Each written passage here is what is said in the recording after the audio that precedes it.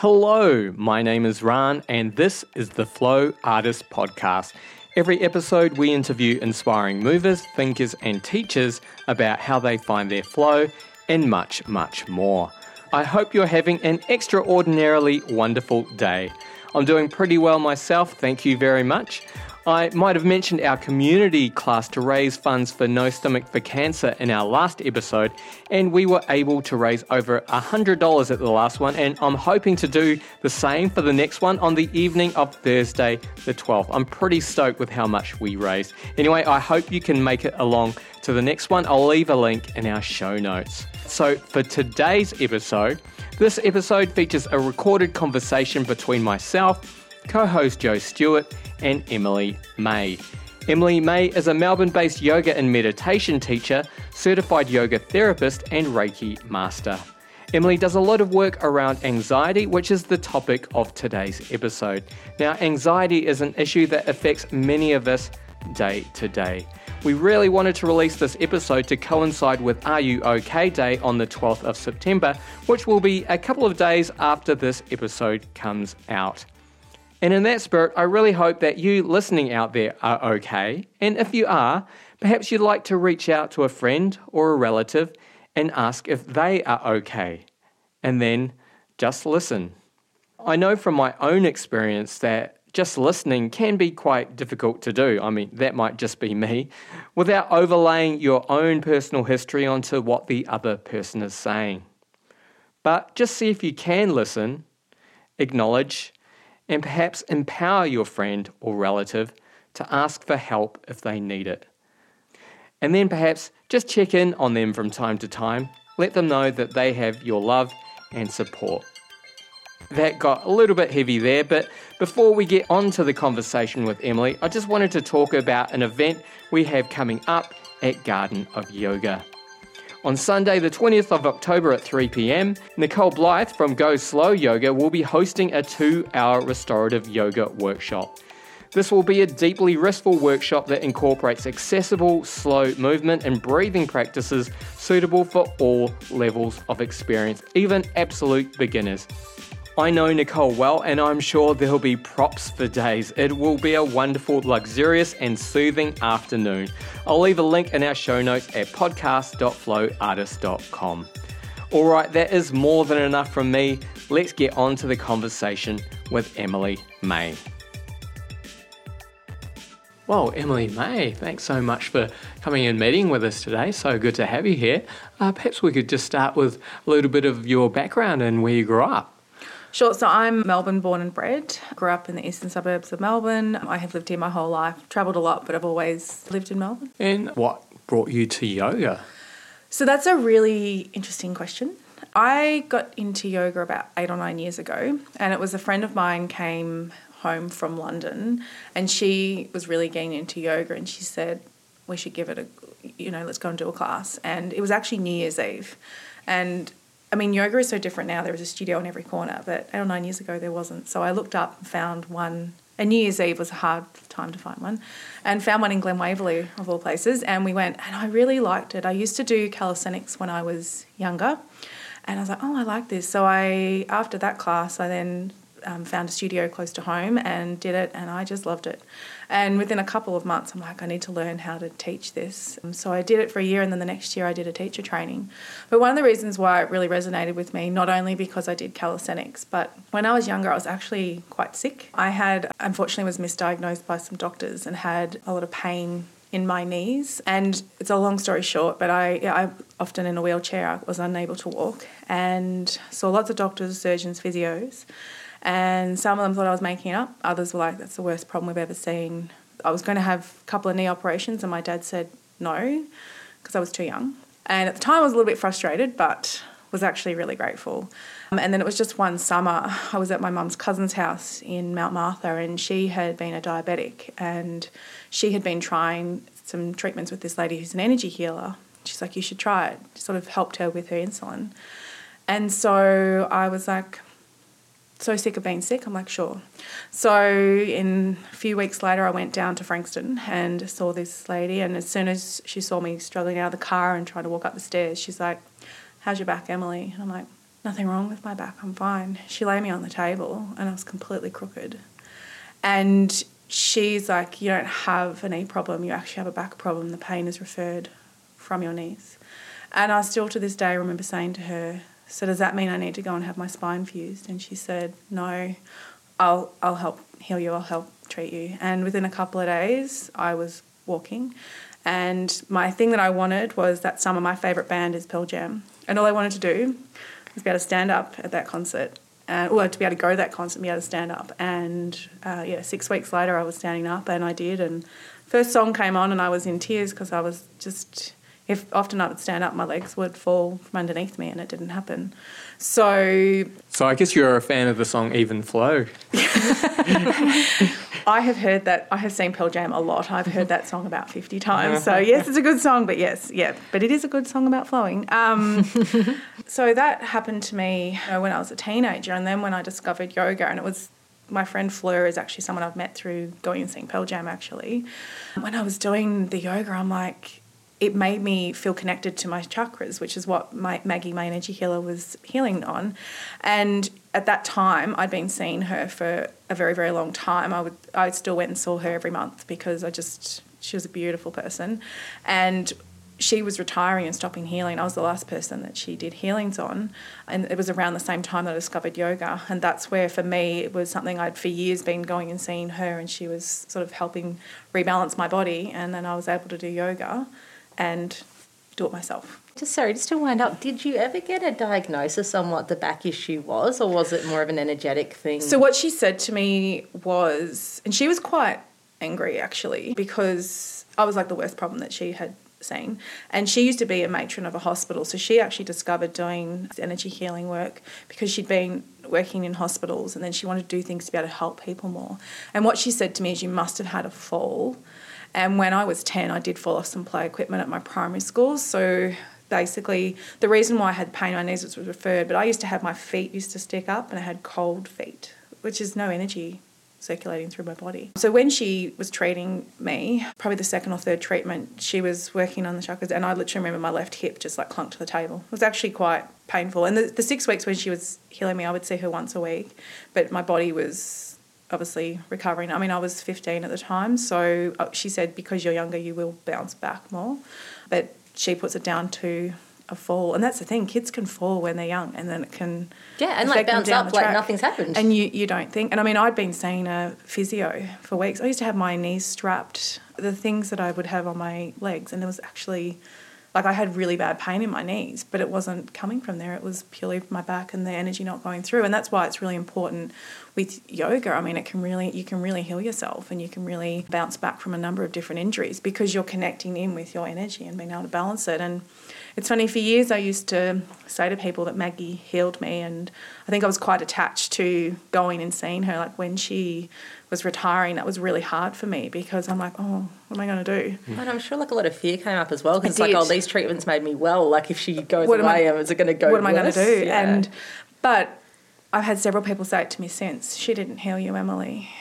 You healed yourself because you can only heal from within, but she held the space. And very, very true. I mean, I'm also a Reiki master, and I have people all the time saying, can you heal me? And it's like, no, but it comes from within. So Maggie was an amazing woman, but I send a lot of people down to see her, but she would often not want to treat some people because she's like, that person doesn't want to be better.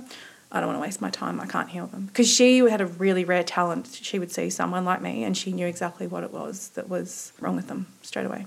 So it was a rare talent. It seems quite horrific to me that there were actual doctors saying that you were making it up. No, I've actually got letters from doctors. That it was actually interesting because they were also wanting me to even go and do mindfulness and things like that to be able to deal with pain management. But it was actually, like, it was bad. Like, I was totally crooked. And, like, my feet, like, up like this and now down. So that's why I think, luckily, my dad was very big on go and get multiple pieces of advice. And, I mean, I was so close to having both my knees operated on. And it wouldn't have worked. Correct. I was very angry for a long time. Because I didn't go to school camps. I missed out on a lot of things when I was younger. But the thing is, I wouldn't have it any other way because also if doctors had figured it out, I would have had 2 knee operations and probably a back fusion Whereas through channeling your own energy, which is basically what she was doing, and that's what yoga can help you with, I was able to not have those serious operations. Right. And I guess in the yoga world, do you have any key teachers there? It's a really interesting question because my greatest teacher probably is coming from Maggie, so my energy healer. She taught me a lot. So the way that I teach yoga now is very much about from energy. So when I teach a class, I very much gauge. Like I do often have plans, sometimes I don't because I literally follow the energy in the room. So I have trained with all sorts of different people. Like I've trained in Reiki, meditation, yin yoga. I've trained with a lot. Probably one of my key teachers that's really influenced me though has been Mark Feely at Westside Yoga. So a lot of people know him. He used to, was part of Australian Yoga Academy, and through going to Mark's classes when I was doing my teacher training, so I live in Hawthorn and I used to always travel over the bridge across to Seddon, was his yin classes. And for me, that was something that really got my passion. I was doing my teacher training then anyway, but that was what it was because, again, it was those getting me into meditation because yin is those long holds. It's those mini meditations each time, but it was the connection to the chakras, which I'd been influenced by from such a young age. So he's been a big influence, and I used to travel over there for about 3 or 4 years going to that studio, and then he actually asked me to teach in the space. So Mark's been a really great influence for me as a teacher, as a friend, a mentor and a boss. So he's probably my biggest influence. Nice. Yeah, we love Mark, and we spoke to him a while ago on the podcast. And we were sad because he used to teach over just around the corner. I used to come here to that studio because of his yin. Yeah. I used to travel all around just to go to his classes. Oh, nice. Yeah, we were really disappointed when he stopped teaching there. Well, he's currently taking a break. He is. So sabbatical. But he'll be back in March. Oh, nice. Excellent. Which is really exciting. So he's probably my biggest influence. So. Has it been your past experiences and the pain that you've had to manage that's kind of drawn you towards working with people with like mental health challenges and with anxiety and kind of pain of their own? Or is there another reason? So I guess for me, obviously I had that experience when I was young, so I'm a bit untrusting of medical people. Obviously, I always look at the bigger picture now after that, because when I was unwell, all the doctors ever looked at was my knees. Never looked at my whole body. But in terms of where it's kind of gravitated to what I do now, so I studied marketing and management at university, and so after finishing uni I actually went and worked in a number of different corporates. I don't know if you guys have ever worked in corporates, but it is a different kind of experience. I've taught yoga classes at offices. So there you go. So you would know highly stressed, highly strung out people, and so that was my everyday, and I did that for about 15 years. So I worked in consulting, worked in banking, and one of the reasons when I was getting into doing yoga, obviously I've talked about some of those, but it was really, really stressful and needed something to have for myself. So that's where I got into doing yoga. But one of the other things is that people used to come to me and ask me a lot of questions about health and well-being, and you could tell how stressed they were. So I was just teaching people a lot about different things to do with their breathing or meditation, or what yoga studio should I go to, what should I do. People were like, I want to do a teacher training. So I was helping people.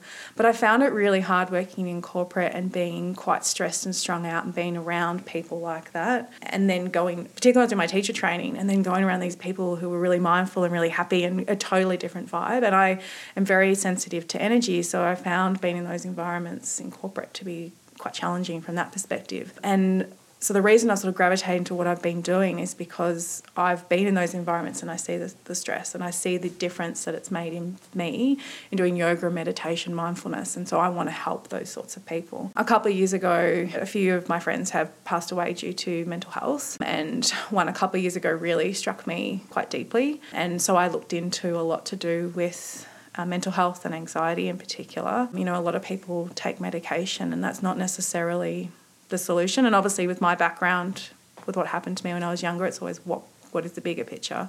So I've just been exploring lots of different things. So I found that yin yoga is a really great way to be able to do that, because it gets people out of their mind. And in corporate environments, high stress, people are just so in their head. So can you be still? So that's where I've just been exploring that. And I found last year I actually stopped working in corporate to do full-time teaching. And when you do that and when you teach at night, you see these people coming in, and I can relate to these people straight away because I can see it. I can see the stress. I can see what's happening. There's a lot of bullying that can happen in organisations that You know, I personally experienced bullying and it can really have an effect on you, but doing meditation, doing yoga can really help you try and detach from some of those experiences. Quick question. Do you ever find that people who are in that state and in a highly stressed environment really struggle with the stillness of yin? Yeah. I mean, I've had people say to me, I don't know how you can sit still and do that, because they're so on. And that is a challenge for a lot of those people. I'm like, just be still. And you know, one of the biggest things, and I'm a real massive advocate, particularly with anxiety, is mobile phones. So I know I used to have 2 phones, but I had 2 phones because I'm like, when I leave work, I'm leaving work behind. But then you're still carrying 2 devices. And so, you know, I did a corporate gig about a month ago and I had half the people take their phone to the mat. And I said, you can't have your phone at the mat and you need to turn it off and you need to turn the vibration off. And they all like kind of freaked out because they're so used to being on, well, what am I going to do if I miss an email? So what are you going to do about the email now? Like, that's right. And I always, when I do workshops, or it was a workshop, I give people a break in the middle. One of them went up and actually checked her phone midway. I teach aerial yoga, and in the middle of the class, I sometimes readjust the hammock height. And I used to say, oh, you could get a drink or you go to the toilet. And then I found if I said, or just do anything else that you feel like you need to do, people would pull their phones out of their bags in the middle of the class, where it's literally a minute while I'm readjusting their hammock. So now I'm just saying, you could have a drink or you could go to the toilet. Mobile phones are really bad. And the things that like Facebook and whatever do with how they try and hook you in, like I don't have any social media apart from Instagram. That's the only one I have on my phone because they do things to hook you in. And so particularly in that mental health space, the biggest thing, and people who are so switched on in corporates, is encourage people to have their phones less. And I think yoga is a place where more and more corporate people are going because they are so stressed. They're like, what can I do for myself? How can I feel better? But encouraging those people, I mean, just coming to the studio is one thing, but then get rid of your phone. I actually quit a yoga studio earlier this year because I would have people, their phones would go off, and I was very strict about it. I'm like, I can't have phones in my studio because you need to be able to switch off. So if I can give anyone any advice about trying to help people with mental health or any of your students, is really have a strong policy about no phones, that they have to be on aeroplane mode. You can't have them at your mat. And even if you don't have a separate space, so a lot of studios don't have spaces like a separate reception area, really be strict on it and have signs up and those sorts of things, because there are a lot of people going to yoga studios who that's their time to meditate, that's their time to, and that's what people say to me, I come to your class, Emily, because I want to decompress. I don't want to, I'm so busy going, I just want to stop. And I think that's where so many of the people coming to yoga are doing. If we as teachers, studio owners can help people really switch off, start with the mobile phones. Yeah, I think we just put a phone off sign up in our studio out the back. And I think that's the place to start because, you know, I know in this studio where I was teaching, took 3 months. I kept asking and students were getting really agitated too because they're like, I know that you teach. I don't like it when these people are in the studio and they're talking really loudly or their phones are on because you teach differently. Because if the teacher's on edge, then the students aren't going to get the same experience as well because you don't want to interrupt the flow of the class with the phone going off. So yeah, it's interesting that I've had experiences teaching a class and there'll be someone just on their phone up until the very last minute. And it's sort of like, yeah, I think you need to put that away. And I think so many people are dependent on phones these days. If we as a community of yoga teachers, if we can start in that space, but even like the watches, a lot of people, like I know some studios who have the mirrors, they won't let people have the watches either because they can reflect on the mirror and then, you know, can affect everyone. So I know a lot of studios are becoming quite strict about that. And I must say, I do teach quite a few people who work at hospitals and on call, which, you know, that's a reality. Yeah. And this is a private class and everyone there does work at a hospital. Yeah. And they're really good about it. Like, they have their phone off to the side. It can't be on silent because it might be an emergency, but they are not checking in on it. And I find medical professionals, they're good because they respect others as well. And so, absolutely, they are a different tribe. But, I mean, I remember I was at a class that at AYA, Dominique, I think it was Mel, and yeah, someone was checking her phone midway. But I know it like really was stressing me out as a student. So if you're stressing the person out, teacher and other students, But yeah, medical professionals is a different thing. But like I know when I was teaching this corporate class, one of the students had said to me, I'm worried my daughter might ring. I need to make sure that she gets home. And I actually said to her, how about you give me your phone? Tell me who might ring. And if they do, I'll come and talk to you, because otherwise she wasn't going to switch off. She wasn't going to get the benefit of that class. So there are a few things that you can do. So beyond the phones, cycling back to my question about practices of stillness when your mind is running 1,000,000 miles an hour, do you think there's a place for a more active practice for someone who has that mindset to eventually get to that place of stillness? Or do you think it's important to sit with that and sit with that agitation and let it settle gradually over time? I guess another way to say this, type A person who's really driven and really ambitious might respond more to a fast-paced flowing practice because it feels like it gets them to the same place, but, you know, they can use that energy. And so, I mean, I've come from a corporate environment, type A. I got into yoga because it reminded me of calisthenics, and it did. So I think that yoga, the vinyasa flowing classes are a great gateway. And I know a lot of people used to do Bikram, and I know there's lots of different schools of thought on Bikram. I personally haven't done a class, but it's not my thing. But I think what Bikram has done for and there's a lot of yin teachers out there that used to be into Bikram, if that gets someone into a yoga studio, then that's great. And that might be what that person needs for a year or two. But then gradually they'll hopefully try other classes like yin or meditation, or they take out of that the meditation in a class, in a vinyasa class, and then that can help them with that. And I think that's where, when you're talking about mental health, and particularly when it's around anxiety, the things that really help people is meditation and is breathing, because you need to get out of your head. And so if in these flowing classes, people do go there for exercise, but if you can start to introduce the meditation at the beginning, at the end, and some conscious pranayama, that's that gateway. Then if you offer the other slower practices and do workshops and those sorts of things, and that's like what happened with me. I mean, I was doing the vinyasa classes, and then I went to a couple of Mark's classes, totally changed my world, because I was finding that was just so relaxing, and I just felt amazing.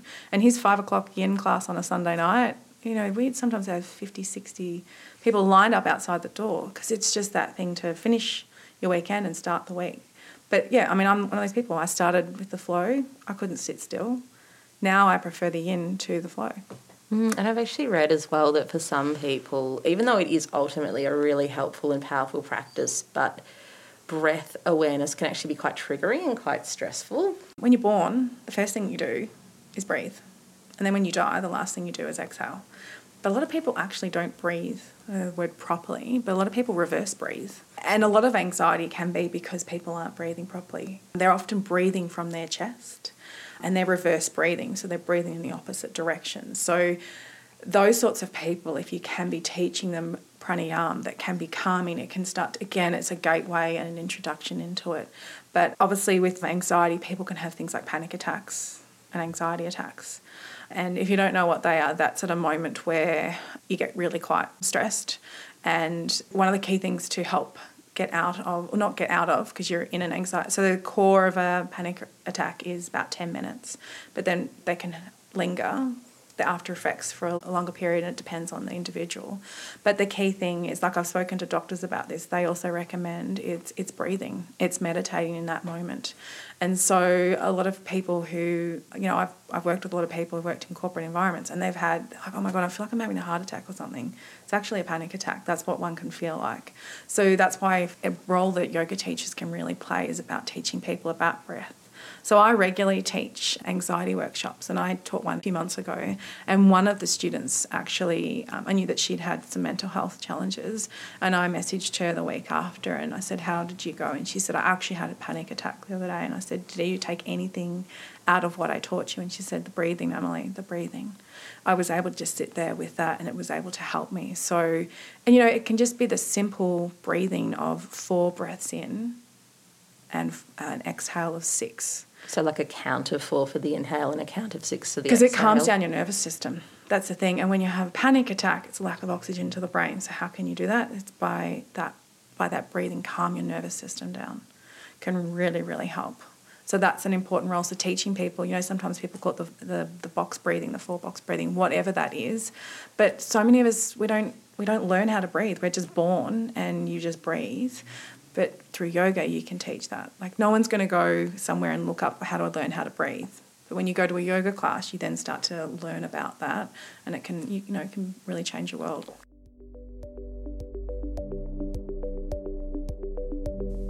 Hello, Ran here, just popping in to let you know about our Patreon page. Patreon is just a way that you can help support the podcast from as little as $1 a month. Supporters get access to extra special content via our Patreon page, listings on our webpage, and shout-outs on the podcast. Speaking of which, I'd like to shout out to our latest 2 supporters, Claire Canine and Gabrielle Boswell. Both of these wonderful individuals have actually been on the podcast, so Joe and I would just love to thank you both from the bottom of our hearts. We use these funds to pay for some of our episodes to be transcribed so they can be accessed by the hearing impaired. If you'd like to help us be just a little bit more accessible and gain some of the benefits I mentioned, just go to patreon.com/FlowArtistPodcast. All right, that's more than enough from me. Let's get back to the conversation with Emily May.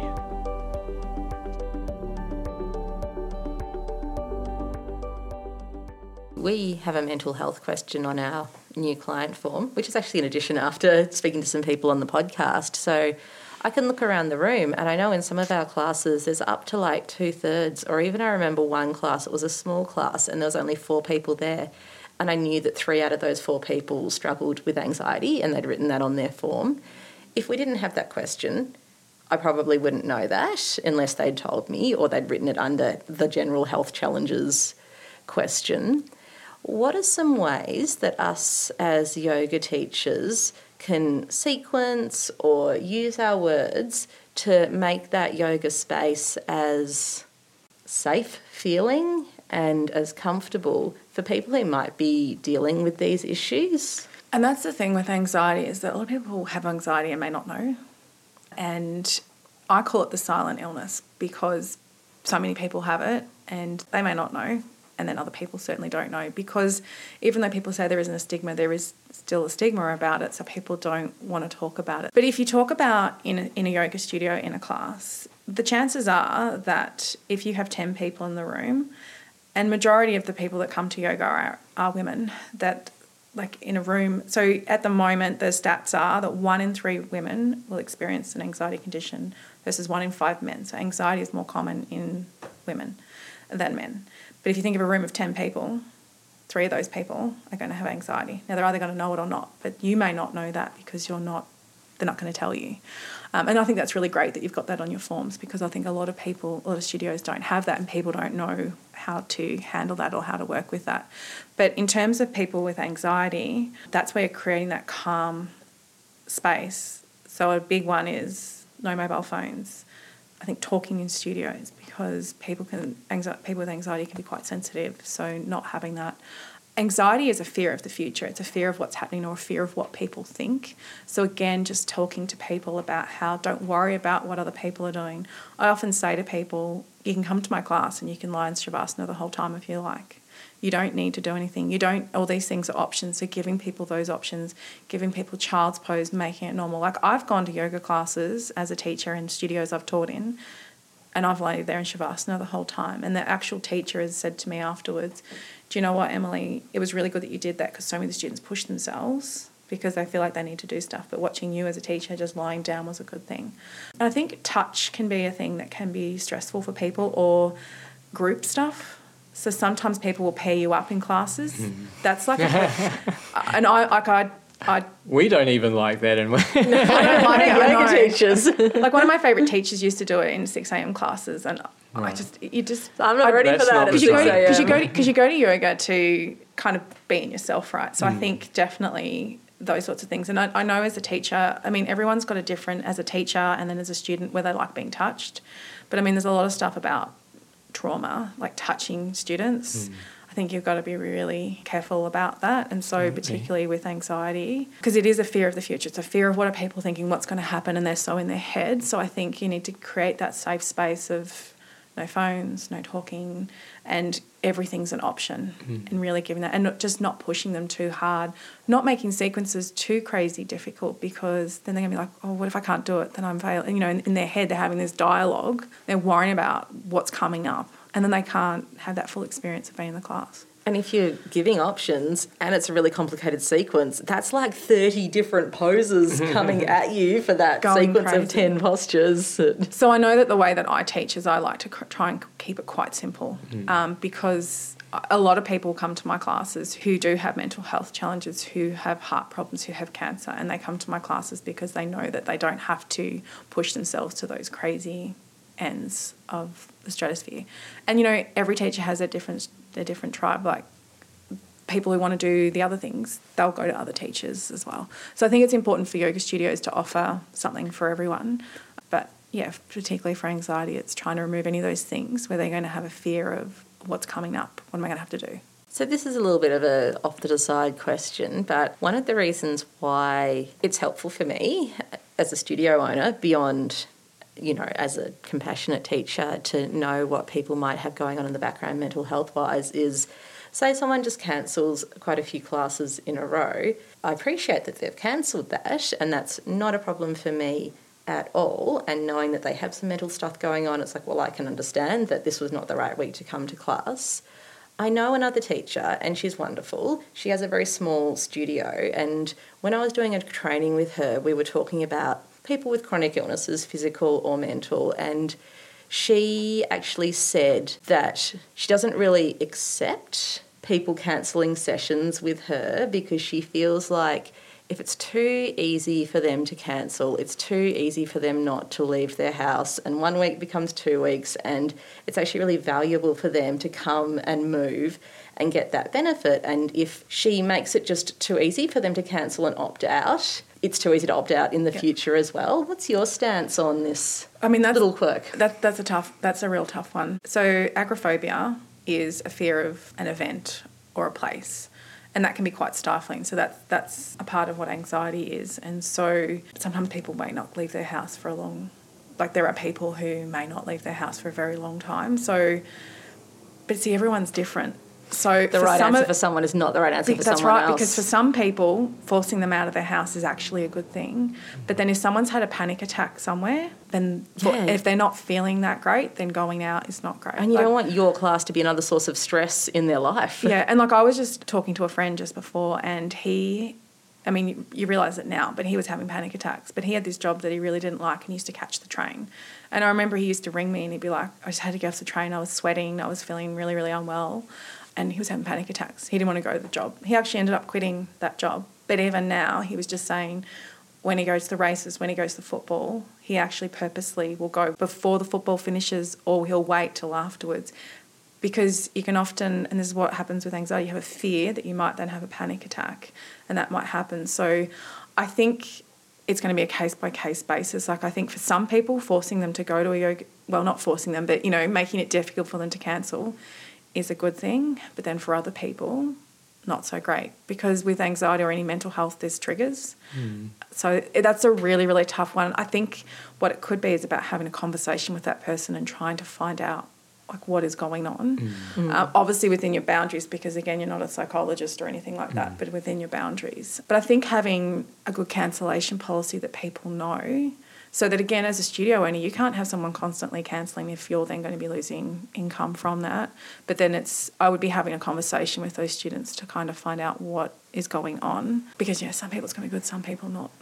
Yeah, I'm actually thinking of a case we have at the studio at the moment, and it's just as much we want them to sort of get value out of what we offer. And yeah, if they're on a pass that expires at the end of the week and they've cancelled 3 sessions that week. So it's kind of like, you don't want people to miss out. You want to be like really welcoming. You don't want to put pressure on people. But I know sometimes people feel really bad when they cancel something and they feel embarrassed to go back. Yeah. Or if they don't show up, then they feel embarrassed to go back. But I think that's one of those things with anxiety, is that it is a silent illness. And I think that person, depending on where they're at with their journey, it's going to be really different. Like some people, it would be really good to be just going to do yoga. And I think the other thing is, sometimes I wake up, I'm like, I don't feel like going to yoga. But when do you feel worse going to yoga? Very rarely. So it's even like having that conversation. How good do you feel when you've done a yoga class? So if you can get them on the phone or whenever they come, if you know that they're prone to cancelling, just say, how good do you feel after this? And then maybe it's that conversation. Remember how you feel now, so when the next time you feel like you don't want to come, just remember how good you'll feel. I guess it's that thing as well of like, even if you come, you can like be in Shavasana the whole time. And encouraging that. It's about encouraging that safe space. And that's why I am quite big on then saying to people about being really open about choose what you want. A lot of studios do it, child's pose is your best friend, but then creating that space with the phones, with the noise, with the talking. And I know a lot of yoga studios also encourage talking. And with mental health, one of the things is people not feeling connected. So talking, like being able to talk to people can be great. And for some people, that might be their only adventure out of the house to go to yoga. But about having that at the before or end, but not when people are sitting there waiting for the class to happen and the meditation to be there, because it is that. And there's a really, really good book that I recommend people. There's a number of different books on mental health, but one of the ones that I would highly recommend is one by Johan Hari called Lost Connections. It is just an amazing book, and it talks about anxiety and depression, but it's a lot about connections and the things that people really, really need. It also talks a lot about medication and those sorts of things, because people with mental health, some are on medication, some are not. A lot of doctors these days are recommending that people go and do yoga, meditation, focus on your breath. So if people want to read more about mental health, and I think that's one of the things as studio owners and teachers is read up on it. Like that's certainly what I've done, speak to people. So I know like Are You OK Day is something that has brought a lot of attention, and that's always on the that's in September most years. But then it's not just one day; it's the whole year. And like with Are You OK Day, that actually came about because the guy that created it, his father committed suicide when he was in his 50s. I've forgotten the gentleman's name that created it, but that organisation only has less than 10 staff, but they have 85% awareness within Australia. Wow. Just having that simple conversation, are you okay? Because a lot of the time people aren't. And I know I've gone to Are You Okay events and had really senior executives saying they had so much stuff going on in their life and all they needed was someone saying, are you okay? Just that caring. So it could even be about that. So I would suggest for teachers certainly read up on it, because people say there's not a stigma about mental health, but there still is. So read, try and immerse yourself. Johan Hari's book is really, really great. Sarah Wilson, from I Quit Sugar fame or book, she's also got a really, really great book that I highly recommend, and I always have to get the title right. It's called First We Make the Beast Beautiful. That is a really fundamentally interesting book on anxiety. So she experiences bipolar, anxiety and depression. And I think another thing, people need to change their language as well about talking about it being something that people suffer, because a lot of people, like most of us, are going to experience anxiety at some point in our life. So it's not a suffering, it's a thing that you experience. So I would definitely recommend those two books for people to learn. But Johan Hari's in particular it's about depression as well, but really amazing. There's one other book that I would also recommend. It's called My Age of Anxiety by a guy called Scott Stossel. I hope I'm pronouncing that right. It's Stossel. But that's also a really good book because it's explaining some of the intricacies of anxiety, and I think that gives people an understanding of what can be happening in someone's mind and their body, so that you know that when people are coming to studio, perhaps the experience that they are going through. Nice, and I can put links for those in the show notes as well. So I guess we've already touched on this though, but what are some of the causes of anxiety? It's not necessarily just one thing, and it can be different for every single person. It can be conditions. So for some people it can be genetics, but it doesn't necessarily mean if you have a mother or a father or a grandparent that necessarily means that you're going to be predisposed to that. It can be sometimes to do with personality traits. So some people can be like perfectionists, easily flustered, so therefore their energy can be more prone to it. It is something that can develop in childhood if you're quite anxious. So sometimes, particularly like if a mother is quite anxious about a child, that can then obviously have impacts as they get older. But something can happen, but doesn't necessarily mean that it's then going to happen to you later in life, but it can be triggered. And so it's then when there's ongoing stressful experiences that happen, that's when it can be triggered. So it can be things to do with work like stress with work or changing your job. That's why Johan Hari's book is really good, because it talks a lot about things to do with depression, and it talks about, like, in this modern day, like I've come from a corporate environment, a lot of people that go to yoga are coming from that, they need a reprieve, is what's going to happen. And there's so many, like in the jobs that I had, there was a restructure every 6 months. That has an ongoing effect on people. It's if you don't feel connected to the work that you're doing, that can be another trigger. It can be things to do with, like I was just talking about, having a baby. So if you're really anxious about that, and a lot of people struggle to have children. Or struggling with fertility, yeah. Yep, so that can be a major trigger for people. Relationship breakdown. It can also be if there's some traumatic experience. So some of these books are really good, like Johan Hari's book. They've done a lot of studies to do with the women who were pregnant 9/11 and the children, and a lot of them more predisposed to anxiety or mental health because of what happened there. These books are really interesting because they also look at even the Holocaust, what kind of happened to people then. They can then have a fear of dying, and there's so many fascinating books out there that you can read about things that have happened to previous generations that can then kind of imprint on something could happen to your grandparent that imprints on you. And when you look at some of the Holocaust survivors, the grandparent might have experienced, unfortunately, being in a concentration camp, and then their grandchildren can then feel a thing of suffocation or like they're going to die. But that can be something that's happened in their grandparent that's then gone down generations into that person. So those sorts of things can happen. If fear of dying or losing someone, something traumatic. Obviously, domestic violence can be another thing that can really trigger people. Like I talked about 9/11, but any other terrorist kind of things like that can really make people quite stressed. Other things, you can have other physical health problems like hypertension or diabetes. Those sorts of things can perhaps be other things that can go in line with anxiety, but doesn't necessarily mean that you are, because everyone is so different. Everyone has different genetics. Everyone has been brought up in different environments, so it's quite varied. But certainly it can be something that can begin when you're young, and then it's ongoing things that your body is then, and it's your nervous system, right? So your nervous system is overridden by things, and then it just can't cope.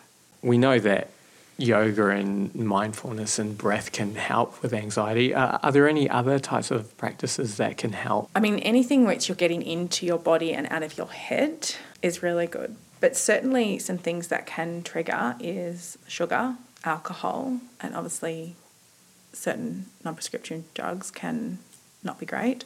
And often they're people's crutches as well.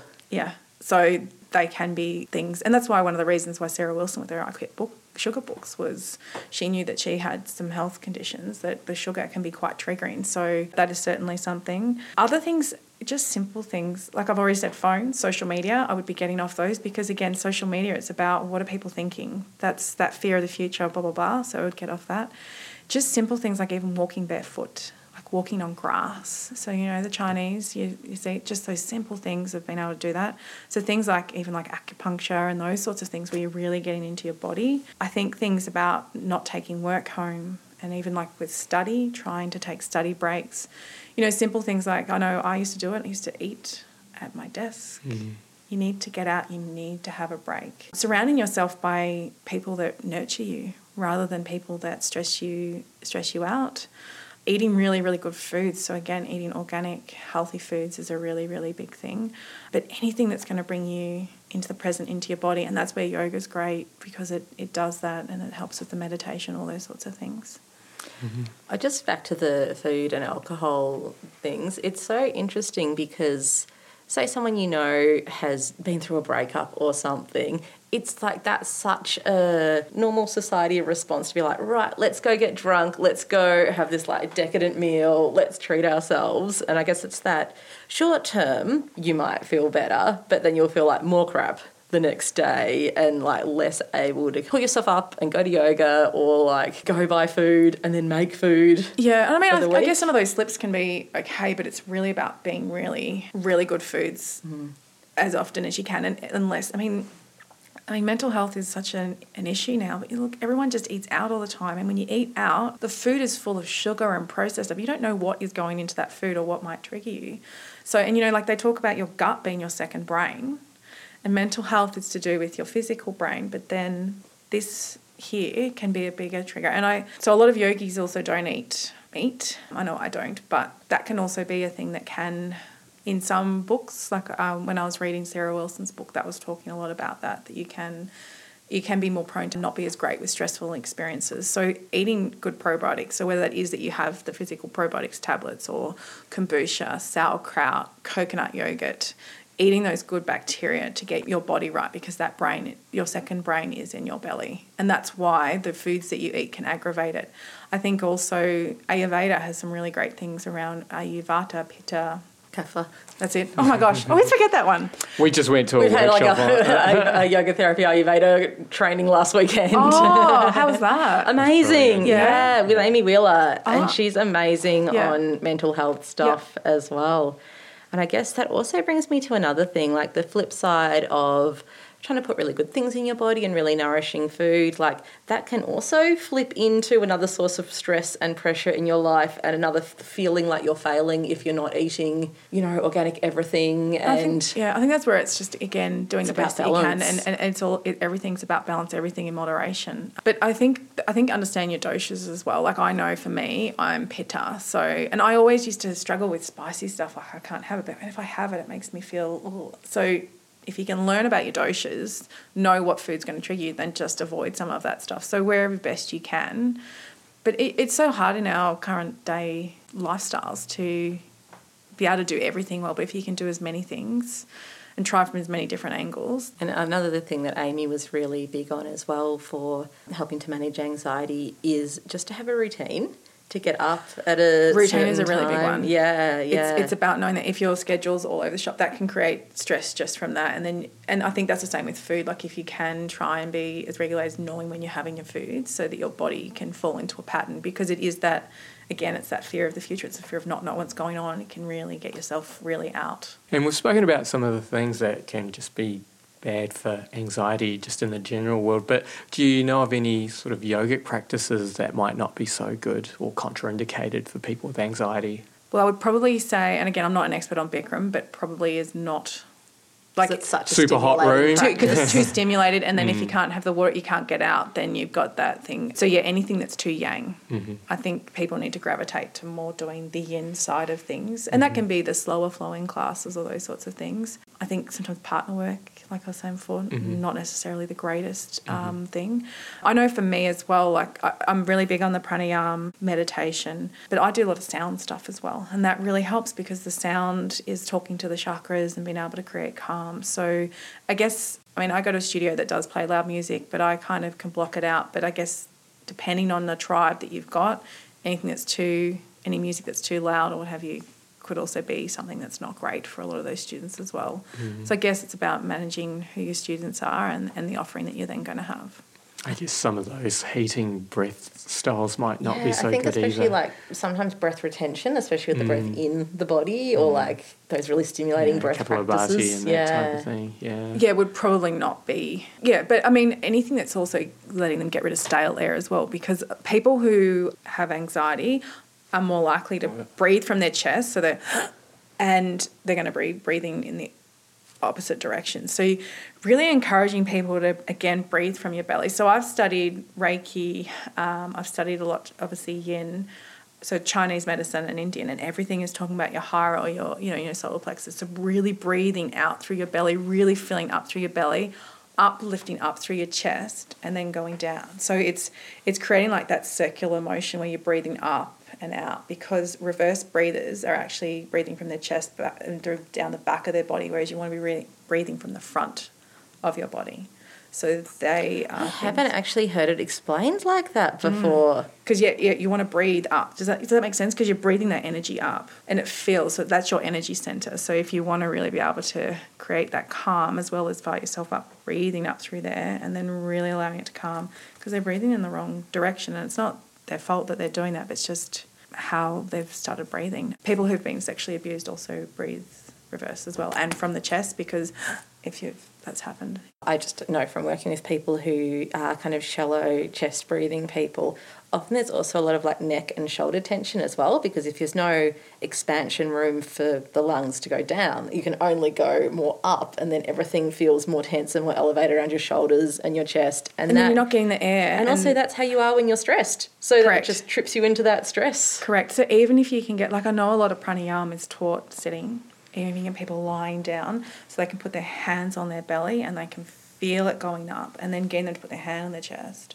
and really feeling that motion, because when you're lying on your back, it can really help bring that. But yeah, that's the thing. Everyone gets stressed and it's all up here because everything's up in your head. It's lack of oxygen. How can you bring it down? So really using that to calm. I know that there are quite a few breath practices as well where like arms are involved and it becomes a bit more of a full body movement, which are often recommended for people having trouble feeling into their breath, or people who just, it stops it being quite so internal and inward looking. So if someone's not ready for that stillness and just being with the sensations in their body, it's a way into that where you can use your arms and your breath and your body movement, so you're still present, but it's not quite as confronting as, say, a silent breath awareness meditation might be. I mean, I guess that's what yoga is though, right? Exactly. That's why it's that gateway, which is, I think, as teachers, we need to be getting really out there telling people the benefits for anxiety. But I think doing breathing at the beginning end of classes is so important because people will feel it. And even Nadi Shodhana, just balancing out the hemispheres of the brain, is a really, really great one that people can just come to. But I do find that 4-box breath, or even just that circular breath I was talking about before, are really good ones. And I know like a lot of my students do have mental health conditions. They all find those ones to be really helpful. I think it's just bringing people to the attention of their breath, because so many people just aren't. Because like I said, you just instantly do it. And, you know, it's one of those weird things when you're born, perhaps when we were born and less so now, one of the first things that used to happen is if a baby wasn't breathing, they'd slap them on their bum to get them breathing. And that's actually quite a violent way to then start breathing. Like, I know it's practical because they want you to get the oxygen in, but not necessarily... Yeah, surely they should just do CPR or something, chest compressions. So I don't know what they do now, but then, you know, that used to be the thing that would happen. So then people may not have that great experience to do with breath. And speaking of kids, what about kids and anxiety? So this is a thing that I think we need to really be encouraging with yoga and really getting it out there now, because the stats are a little bit disturbing. And I think this whole... I'm glad I'm not a kid now, like with social media. I just don't even know how you would cope with it. But some of the stats are 24% of primary school children have a mental health issue and 40% of secondary children have a mental health issue. And they're saying that by 2030 that the leading cause of death, so that's 11 years away, will be suicide. What? Yep. The World Health Organization is saying that. So in 11 years' time, the biggest killer... That is the trajectory at the moment. ...is suicide. And they're saying that depression will be the biggest mental health. And if you think about the way that the world's going with the way that we're so connected to these phones and things like that, that is a major thing. So with kids... it's really, and the social pressures and things like that, it's really about can you get them in your body. So I have a lot of students who come to my anxiety classes, workshops, and they're like, what about my kids? And so I think it's about trying to get them into class as young as you can. Things that can really help with kids is also like colouring. So using books and things like that, because again, it's getting them back into the present. So getting them to do things that can be quite fun. But I think there are a lot of yoga studios that do offer kids yoga, but again, just even making breath fun, because they're the things that can really help them, and just sitting still. So I think the more that schools can offer programs and yoga studios, but also schools, so as we as yoga teachers, can we go into schools and be able to teach these things, because the stats are just frightening. And I think as parents too, trying to remove the phones as much as possible, because that is one of the biggest causes. So I do run workshops for kids. So my next one is at Westside in October. And I have had a huge amount of people asking me to do that, and schools. So the way that I teach those with kids is really about making it fun. So it is a combination of doing some poses because they want to move, because kids can be a bit, wanting to move, and then really just trying to make it fun and creating fun meditations that are things that kids can gravitate towards. But also kids have a low attention span, so even if you're only doing this for 5 or 10 minutes, it's still better than nothing. And I think if parents are going to yoga, they're doing meditation classes and coming home and encouraging it for their kids as well. And there's so many different apps out there as well, so if the parents and the kids can be sitting there and doing it, even just parents encouraging kids to go outside. Like when we were kids, you would go and play. I remember my dad used to go and play with some cars, go and chase some cars. You know what I mean? Like he used to you know, major parenting. Go chase some cars, but you don't do that anymore because you're scared about your kids going outside. Scared about them getting run over. But even just if your kids are going to be stressed, like you need to take their shoes off and just sitting out on the side in the grass, just sitting reading a book, like whatever that is, but not necessarily just handing them a device and just normalising that. But with kids, if you can just be doing a meditation or, you know, learning stuff about breathing and just saying we're just going to sit here and just bring calmness. Like you don't even need to talk about it being yoga or meditation, but just doing that so parents can lead by example. You mentioned your workshop with kids. Are you doing anything else in this space to help people with anxiety?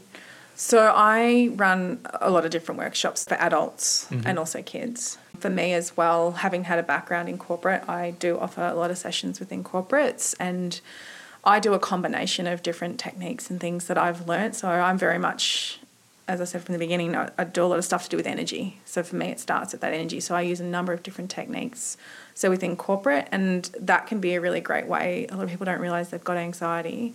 So a gateway. I also do a lot of one-on-ones with people either at their homes or within studios. So for me, and it's even like with my Instagram account, I'm just about posting things about things and just trying to create a normalisation of anxiety, because there is a stigma and a lot of people don't want to talk about it. The stigmas are going down, so I think people can talk about it, can help. I was really impressed. Brian Brown was on the project. He has a movie out called Palm Beach, and it was really interesting because he actually talked about the fact that he had anxiety. And he said he was seeing a doctor, and the doctor had given him drugs and he wasn't feeling better. So he said, I want to see a psychologist. He was able to work it out pretty quickly. But then Peter Hellier said, you seem like the least anxious person. And he's like, yeah, but that's because the characters I play. And so a lot of celebrities are unfortunately taking their lives due to mental health, because with anxiety you kind of create like a different version of yourself to kind of hide. So a lot of famous people all have anxiety, but they're creating like a different persona for who they are. So I think that's a thing where people can have normal conversations about it, making it a normal part of life, and how we can be introduced in some of these practices. Normalising it can really, really help. And if people relate, they might then open up, and that could potentially save a life by just talking about that and making it that normal conversation. This is our sort of surprise question that we ask everyone. It's a surprise that we ask every single episode. So if you could distill everything that you've learned and everything that you teach down to one core lesson, what do you think that one thing would be? It's to be in your body. Get out of your mind, be in your body. And any practice that's going to do that, whether it's nurturing food, whether it's the meditation, it's that being conscious of your own energy. Nice. Well, thank you so much. Thank you so much for talking to us. Yeah. No, thanks for the opportunity. And I think just one other thing I would like to say is I'm a yoga and meditation teacher, but I'm not a medical professional. So if anyone is struggling, that they should certainly speak to a doctor, a psychologist, their workplace EAP, or they should call Beyond Blue or Lifeline, because they're the ones that have got the real experts that can help them. Absolutely. Maybe we should put those links with this episode as well. And I guess it's also worth mentioning that as a yoga teacher, it's often good to build up a referral network of these types of professions as well. Yeah. But yeah, thank you. All right, I hope you enjoyed our conversation with Emily. Anxiety is an issue that affects many of us, so I think it's a really important thing for us to talk about. If you've got any feedback or anything you'd like to share on this topic or any other, you can comment on our website at podcast.flowartist.com or join us on Facebook in the Flow Artist Podcast community. We would absolutely love to hear from you. All right, so we're going to be taking a break for a couple of weeks. Joe and I are going to Japan. I'm so excited. I've never been there before, and it should be a wonderful adventure. So our next episode will come out after that on the 30th of September. It's an interview with Swami Shantananda, formerly known as Johnny Baker, but more often addressed as Mataji. Mataji was the second president of Yoga Australia, so it's an interesting conversation on the early days of the organisation and on the yoga scene back then in general, so look out for that one. Alright, our theme song is Baby Robots by Ghost Soul and is used with permission. You can get his music from ghostsoul.bandcamp.com, and you should, it's great. Joe and I would love to honour the elders and originators of these wisdom traditions that we share, and we would also like to pay our respects to the Wurundjeri people of the Kulin Nation, the traditional owners of the land where this podcast is recorded in Melbourne, Australia. Thank you so much for listening. Joe and I really appreciate you spending your time with us. Aroha nui, big love.